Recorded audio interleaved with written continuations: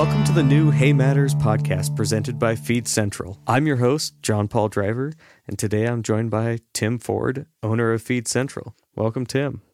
John Paul, how are you today? Well, I'm doing well. It's good to get something new started here. Yeah, it's terrific. I'm excited. We're sitting here. You're on. You're what's in nighttime. I'm in the morning time, and we're sitting here doing something pretty cool. So it's it's going to be a bit of fun, I think. International hay collaboration. Yeah, that's cool. That is good. That's good. That's fun. Now, we met, would have been July of 2023, when you came to the States. And what were you here doing? Well, the big purpose of the trip was to catch up with our partners in feed testing, Dairy One. But I made sure that I had a few other things on the itinerary and I had a few days spare. I wanted to go and meet the guys at Anderson's in Ellensburg, very large hay exporters, probably one of the largest, if not the largest hay business in the world. Among the largest hay businesses in the world, for sure. Yeah, so I had contact with them over a decade or so, on and off, and I was pretty keen to catch up with whoever was about, and I had a meeting organised, and so had sort of flown into Seattle out of Los Angeles, had the weekend in Seattle and got pretty sick of that, and the big city. I needed to get to the country as fast as possible, so I hired a car in Seattle and headed out. I ended up being in Ellensburg. What's that? A couple of hours, 2 or 3 hours? An hour and a half, east, 2 hours. Yeah, hour and a half. Well, hour and a half. Well, in Australia, it takes ages to get anywhere. So I thought it was going to take like half a day. But anyway, I ended up in Ellensburg about 8 o'clock in the morning, and so that meant I was about a day and a half early for my meeting, which had never happened before. Yeah, so standing outside, Ellensburg's a little town really on US standards, even Australian standards. It's not big. Ellensburg's not a big town, like one set of traffic lights, maybe 2 sets of traffic lights. Yeah, there's a couple of sets of traffic lights, but no, not a lot. Yeah, so probably not even a McDonald's, I don't think, in Ellensburg. Because it's not, but it's not big. So end up in Ellensburg, standing outside the Windrow Hotel, which is where I thought I might get accommodation for the night. I thought it's pretty appropriate. So Ellensburg's a big hay town, like you're right in the middle of the hay country in the US. It probably has the highest concentration of hay anywhere in the world. Yeah, most likely, yes. And so I'm standing there outside the Windrow Hotel thinking I'd check in, but then I realised it's like 8 o'clock in the morning and I've got like a day and a half to fill in. So I get onto your Facebook group, Hay Kings, and the Facebook group that you founded. I typed just sort of basically say I'm a boy from down under that's got a couple of hours to fill in Ellensburg, and nobody really responded, but you did respond, and I thought So and then one thing led to another. I looked at where you were because you said you were from up near Newport. I looked at Newport and that was like a pretty big drive away. It was like 4 hours.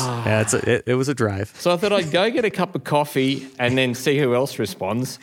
So I go get the cup of coffee and nobody else has responded. So I thought, what the heck? I just better get in the car and drive to Newport. So Newport's up near Spokane, which is basically right up on the northern, sort of on your way to Canada. If you're going to Canada the back way, I'd say you'd go through Newport. Is that right? Oh, yeah. No. Everybody from Canada that comes to Spokane, that's one of the routes that they take. It's on the way. So I always joke that I'm from South Canada. I do live farther north than most Canadians because I'm just at the 49th parallel. Yeah. And we sat up there on your veranda for a few hours and just talked hay. Realised that that you're totally passionate about the industry, had invested your life into it. You're investing in it every day of the week, similar to me. And so I suppose we realised that we had a fair bit in common. And so we sort of spent a few hours up there on your veranda, didn't we? Yeah, absolutely. My hay equipment was out in the field making hay at the time, and it was the only, I think we talked for 2 hours, good grief, just drinking tea at the height of our summer. Pretty mild conditions, wouldn't you say? Maybe. No, that was a hot day. Oh, was it? Maybe it was a hot day. 37 Celsius or something. But that's as hot as it gets for us. But for the middle of the hay season, you had it all under control that day, and everything was going good. I think that meant you had your wife out on the baler, so she must be a good woman. I believe the words you said were, "Wow, you married well." Yeah, I think because so. in fact my wife was on the baler. Yes. And then, of course, we invited you out to the Australian Photo Industry Association conference, which was in August, and that was a hit. I think with your contribution, that conference really came alive this year. And then we had a tour across and met quite a number of our growers across the southern part of Australia. And I think we probably introduced you, and you probably saw a fair bit of the country travelling through the Mallee and across to the southeast of South Australia and then the northern agricultural districts of South Australia. So I think, we a great opportunity for me to catch up with some of our growers, and, hopefully we gave you a good look at production here in Australia as well. What a wonderful experience getting to tour around a lot of Victoria. Actually, I think I saw the bulk of Victoria, then over into South Australia. I mean, just a lot of very large, sophisticated farms. It was wonderful, a wonderful time. Yeah. Now, it's supposed to be you interviewing me because you're supposed to be running these podcasts. Yeah. But I will ask you one question, if that's okay. Sure. I suppose we always looking at the negative, especially us Aussies. We're sort of always looking at what's going wrong. But you had a fly-in, fly-out tour of the Australian hay industry. What did you see that we're doing really well? Like, let's be positive. And what did you see that we're doing really well over here? I saw some very sophisticated management in a way that doesn't necessarily exist. It does exist in the States, but not in every operation that we went to was large, sophisticated, and maybe that has to do with your customer base as well. But at the same time, there's a lot of really large operations that are very, very efficient. And I think a lot of that efficiency is driven by, we can have discussions around crop insurance and those kind of things all day long. But I think the lack of subsidies makes an industry tougher and more durable. Yeah. And aside from some tax incentives on sheds, it's pretty absent on subsidies, right? Pretty much. I mean, there has been some tax incentives around sheds, and following COVID, there was some stimulus and things like that. Some stimulus, and invested heavily in machinery. And you were, I think, one of those places we went to there in the Southern Mallee had a shed full of brand new machinery, and it was a large shed, and it was standing room only in that shed, and it was all brand new equipment. So there's been a big investment. That's a tax break as opposed to a stimulus, and that was across the whole economy, not specific to the farming sector. So yeah, basically our growers are operating without in subsidies to any extent at all, and also the drought flood cycle that we have in Australia. I think that really builds resilient growers. A resilient sector. That's the perfect word, is that resiliency, and you can just see that it's there. I didn't see a lot of old dilapidated equipment, and it wasn't just the farms that we visited. I had my face glued to the window as we were driving everywhere. It seems fairly successful, and I know that there's challenging times. That's just how agriculture works. But I just saw a lot of resiliency and a lot of good going farms. Yeah, really motivated, resilient. And I think that's pretty typical of our sector at the moment. There's been a lot of hard times over the last 20 or 30 years. Maybe in the future we'll look back and say that what we're in right now is better times. But that's due to enormous amount of hard work, enormous amount of consolidation within the agricultural sector, lots and lots and lots of investment, millions and millions of dollars of investment. Absolutely. And it's so pleasing. I'm probably midway through my career now, and it's so pleasing to see that, in the beginning of my career, so much of the sector was doing it really, really tough, and investment was really difficult. The young people weren't coming home, and it's just so rewarding to see that's not necessarily the case in all cases anymore. I did see a lot of younger guys on those farms. That's a good sign in agriculture. Yeah, that's a relatively new thing. We haven't, seen that. I've seen that last 5 years in particular. That's really been ramping up.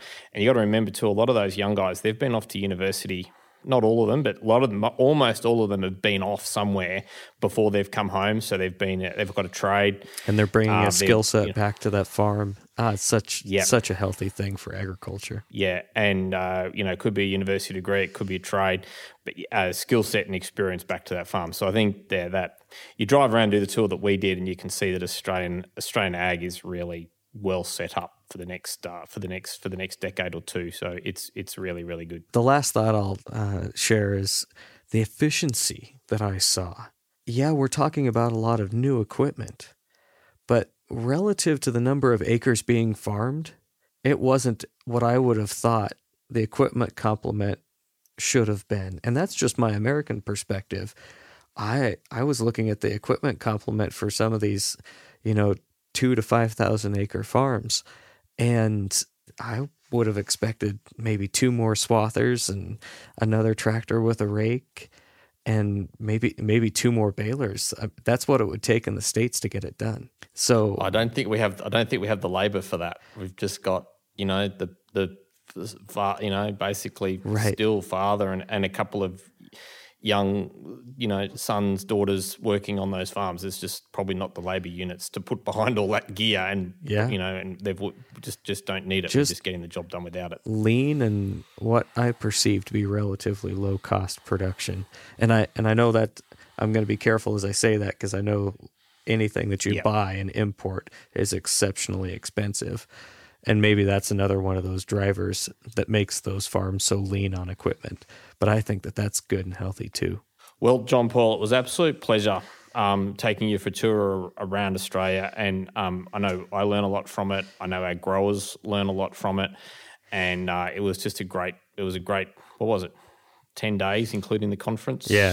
So it was just terrific. Oh, what a wonderful probably trip. a couple of weeks all up, because you came to our head office here in Toowoomba as well. Mm-hmm. So it was, and I know our team enjoyed it, our clients enjoyed it, felt as though we had positive impact across the industry during that time. So thank you for your contribution to that and coming to the land down under. And thank you, because I got to meet your team, and now that I'm working with Feed Central on this podcast, it's really nice to know and have met the people that I'm working with. Just so wonderful. In coming episodes, you'll talk to other team members about what's going on in the market, what's going on in hay production, hay market here in Australia. So because you've met our team and you've had a great tour across the country and so forth, I think you're the ideal guide to be able to tap in and give a little bit broader view from an international perspective, but hone into what's going on here in Australia. Absolutely. Via our team. So it's sort of the perfect opportunity to pull all of that together in the podcasts that we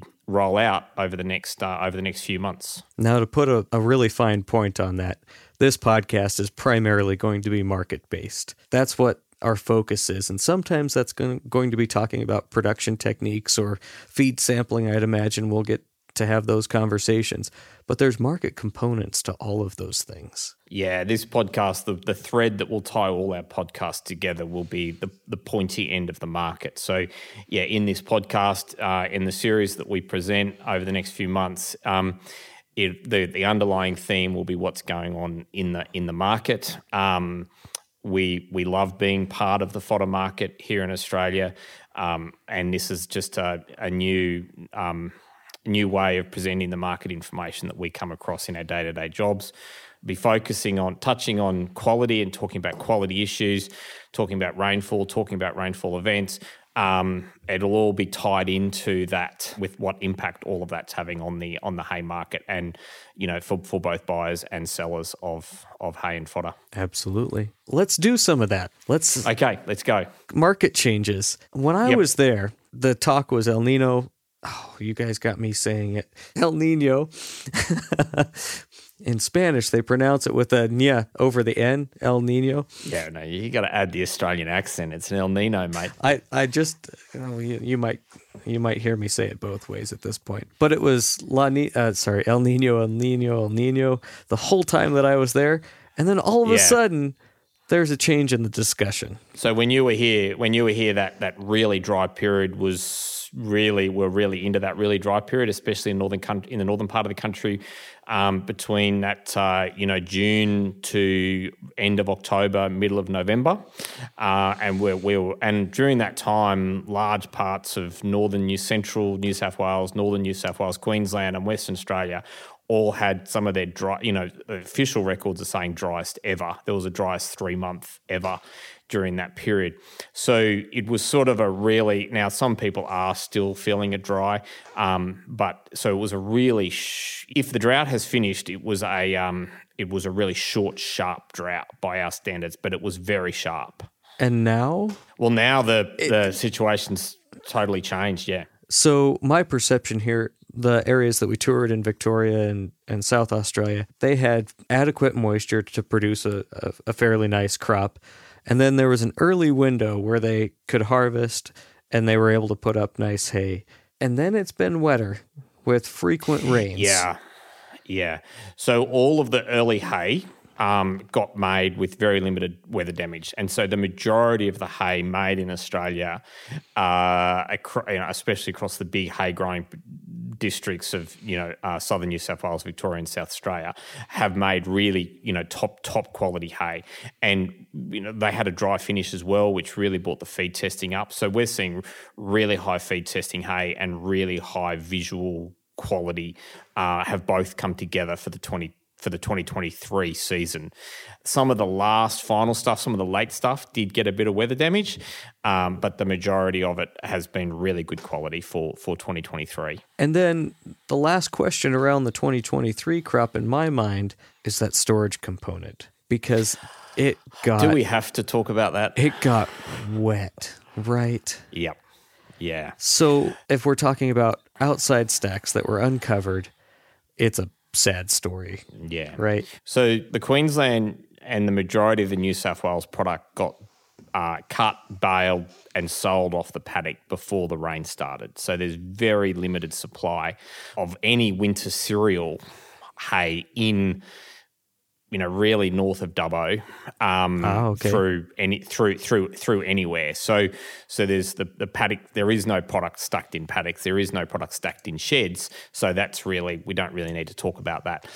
Roughly south of Dubbo, we didn't actually get through Dubbo on your trip, but it's centre of New South Wales south and across to South Australia. There's been, that area doesn't usually get very much summer rain. They can get some summer rain, but this year they've been having a real Queensland-style summer with frequent storms and quite extensive storms and humid weather. Those guys down there can often get away with stacking product outside, uncovered, or tarps or hay caps for a number of months. So they'd normally get away with that being stacked outside through until March. It's not something that we promote, but it is a common practice. And then on occasion, some of that product would get carried through outside through winter. And, soft, gentle rain, it doesn't, you might lose the top bales, but generally the quality's good. This year, that outside stack strategy has come unstuck. I think our system is probably representative, is a really rough representation of the industry. A third of the product listed on our website, on our consignment-based web listing system, is outside stacked. And so our team are in the process now of going through each and every one of those, talking and communicating with every grower and getting those reviewed. And it is our expectation that the majority of that product, so a third of our listings, will come off as being unsaleable through the Feed Central system. Now you're talking about 100 mils of rain on an outside stack, right? Or more. Some guys have had 100 mil in one event.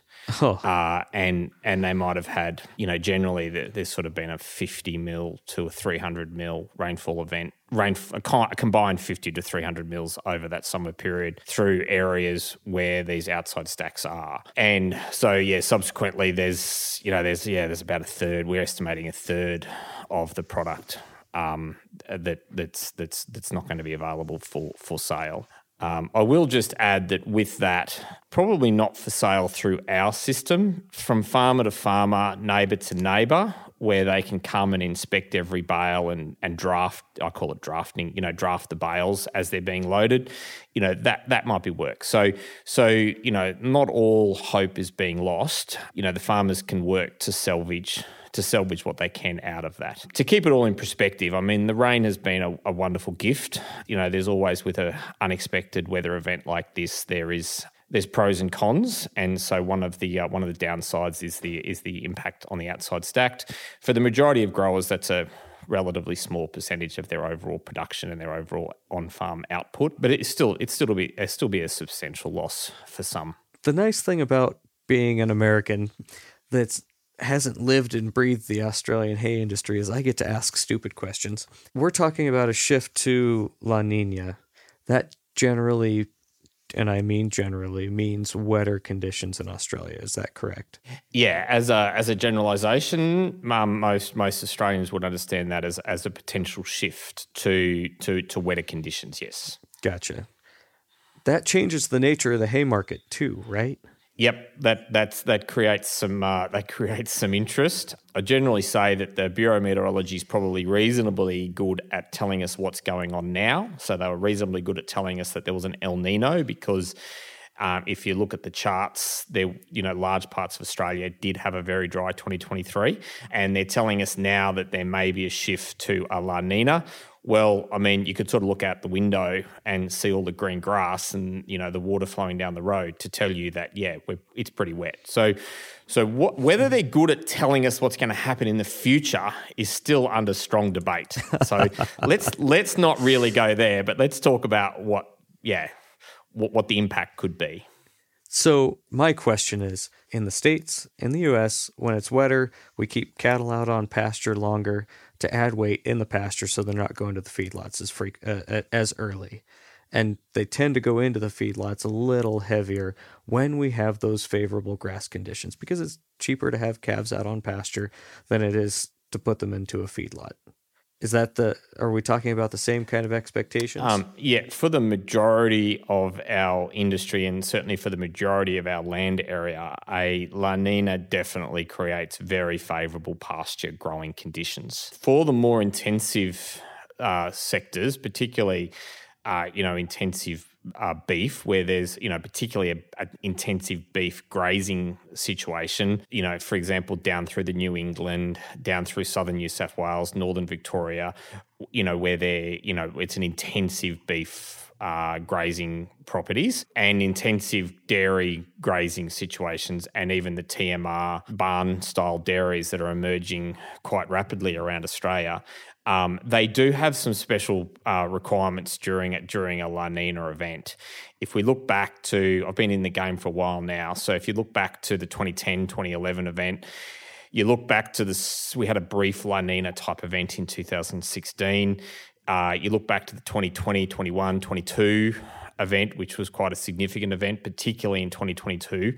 You see some really significant challenges there around farm access, the ability to get to haystacks, the ability to get to hay sheds, the ability to deliver hay into farms. If you go back to that Lismore event where there was very significant flooding in and around the Lismore area and along the New South Wales coast, very, very difficult for truck access. I mean, we did it in the majority of cases, but it's difficult. You're dropping hay off at showgrounds. It has to be ferried in on small trucks. And so, there's some really challenging events. If we go into a full-scale La Niña, there's some really challenging events around farm access. We do find during those periods that demand actually picks up because, particularly the dairy and intensive guys, they need to get their cattle off the wet country because the country gets so wet. So they're trying to get the cattle off the wet country and they're feeding them, or the grass is just so much moisture and so mushy that the grass doesn't have the nutrients in it. So you end up seeing a lift in demand for hay during those La Niña events that has come as surprise to me over the years. I think that's a great point that I would not have expected. We have so many tens and I'm sure tens of thousands of miles of waterways that carry all of our water away. Australia's flat, and that was one of my big takeaways. Australia's flat, and I know that flooding events can be quite damaging. Yeah, so a well-known guy, Charlie Williams, who ran a big business in Northern Victoria, a big hay business in Northern Victoria for a long time, which was known as Jen Harwell Baling.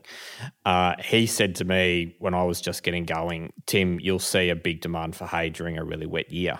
And it took us a long time to see a really wet year, but we eventually saw one. 2010, 2011 was our first big wet year when we were in business. And yeah, demand for hay lifted. And during that year, it's all about access. So the key message to any growers listening is if you can improve your access, you've got massive investments in sheds, you've got massive investment in trucks and balers and everything else. If you can find it within the budget to improve access, it can result in a market advantage during a really wet if we go into a really wet, or not if, when we go into a really, really wet period. What I just heard you say, the difference between moving hay and not moving hay might be the gravel between the road and the shed. Yeah, it could be the gravel and some culverts between the shed, and obviously having a shed where, during those really wet periods, hay stacked outside, farmer to farmer trade, over the fence trade, selling to neighbours and so forth, no problems, but probably not Feed Central's core business, selling outside stacked hay. Shed number one, access number two. I think those are some good takeaways. Yeah, and same on the customer side actually, because receiving, actually, receiving hay. If we've got hay on a truck during a really wet period, and this happened numerous times in 2022, you've got hay on a truck and it's heading in a direction, and one customer can't take it, and you ring up and order a load of hay. If you've got access, you could get it delivered that day or the next day simply because somebody else is unable to receive it because they had 5 inches of rain overnight. And I'm using a bit of an extreme example, but, from a customer's perspective as well, if you're investing hundreds of thousands of dollars a year into your property, as many, many people do, and into their business, then a portion of that budget going into farm access can really help ability to get hay, grain and other commodities into your farm during those wet periods. All great points. We went a little long on this episode because it's the introductory episode and we wanted to capture some of these changes coming to the marketplace, right? And Tim is a fantastic person to talk about the history because he's been in this 21 years now. So truly one of the experts in the Australian hay industry. And these insights have been fantastic. I hope over time, John Paul, we can get a few other guys. There's plenty of guys that have been in it for longer than me. And it would be great if over a period of time we can introduce a few of those other guys to this podcast because there's a wealth of experience by clients and friends in the industry that we can share. Mine's sort of the tip of the iceberg compared to some of the knowledge that's available around the country. Well, and that brings me to my next point. We do have more episodes in the works. Our next one is going to be with Stephen Page talking about hay quality. Kimberly Detmers is also going to join that episode, and she spends her time in the lab. Yeah, Kimberly's been in the business for about 5 years. She's risen up the ranks through the lab and is now our quality services operations manager. So she's my right hand in everything to do with quality across the business. She's really got really strong knowledge around the feed testing, the objective measurement of hay that we do in the business. So she's doing some work on protein, energy, ADF, NDF results from the 23-24 season compared to the 22 season and compared to average. And so she's just got such a great technical knowledge of feed testing and hay quality results from an objective scientific basis. So she'll have a lot of value to add to that next podcast. So I'm going to give you a teaser and something to look forward to after you get done listening to this episode. Yeah, well, Steve's been in our business for about 10 years. Many of our growers will know him. He travels across the country visiting growers most of the time. So yeah, if anyone knows about, and he looks at and he inspects, thousands and thousands of tons of hay a year. So if there's anyone that knows about hay quality, it'll be Steve. So that'll be an interesting episode. There's the how we got started, what this podcast is going to be. We gave you some information about the potential of a La Niña and what might happen in a wetter year, some things to consider, and a little teaser for the next episode. With that, I'll say thank you, Tim, for joining us today. Your insights are wonderful. Thank you. If you want more captivating discussions on hay-related topics, of course, check out my other podcast, Hay Kings, where you can find that wherever you get your podcasts. Stay tuned for the next episode, Hay Matters by Feed Central, where we talk to Stephen Page and Kimberly Detmers. So I'm looking forward to that conversation.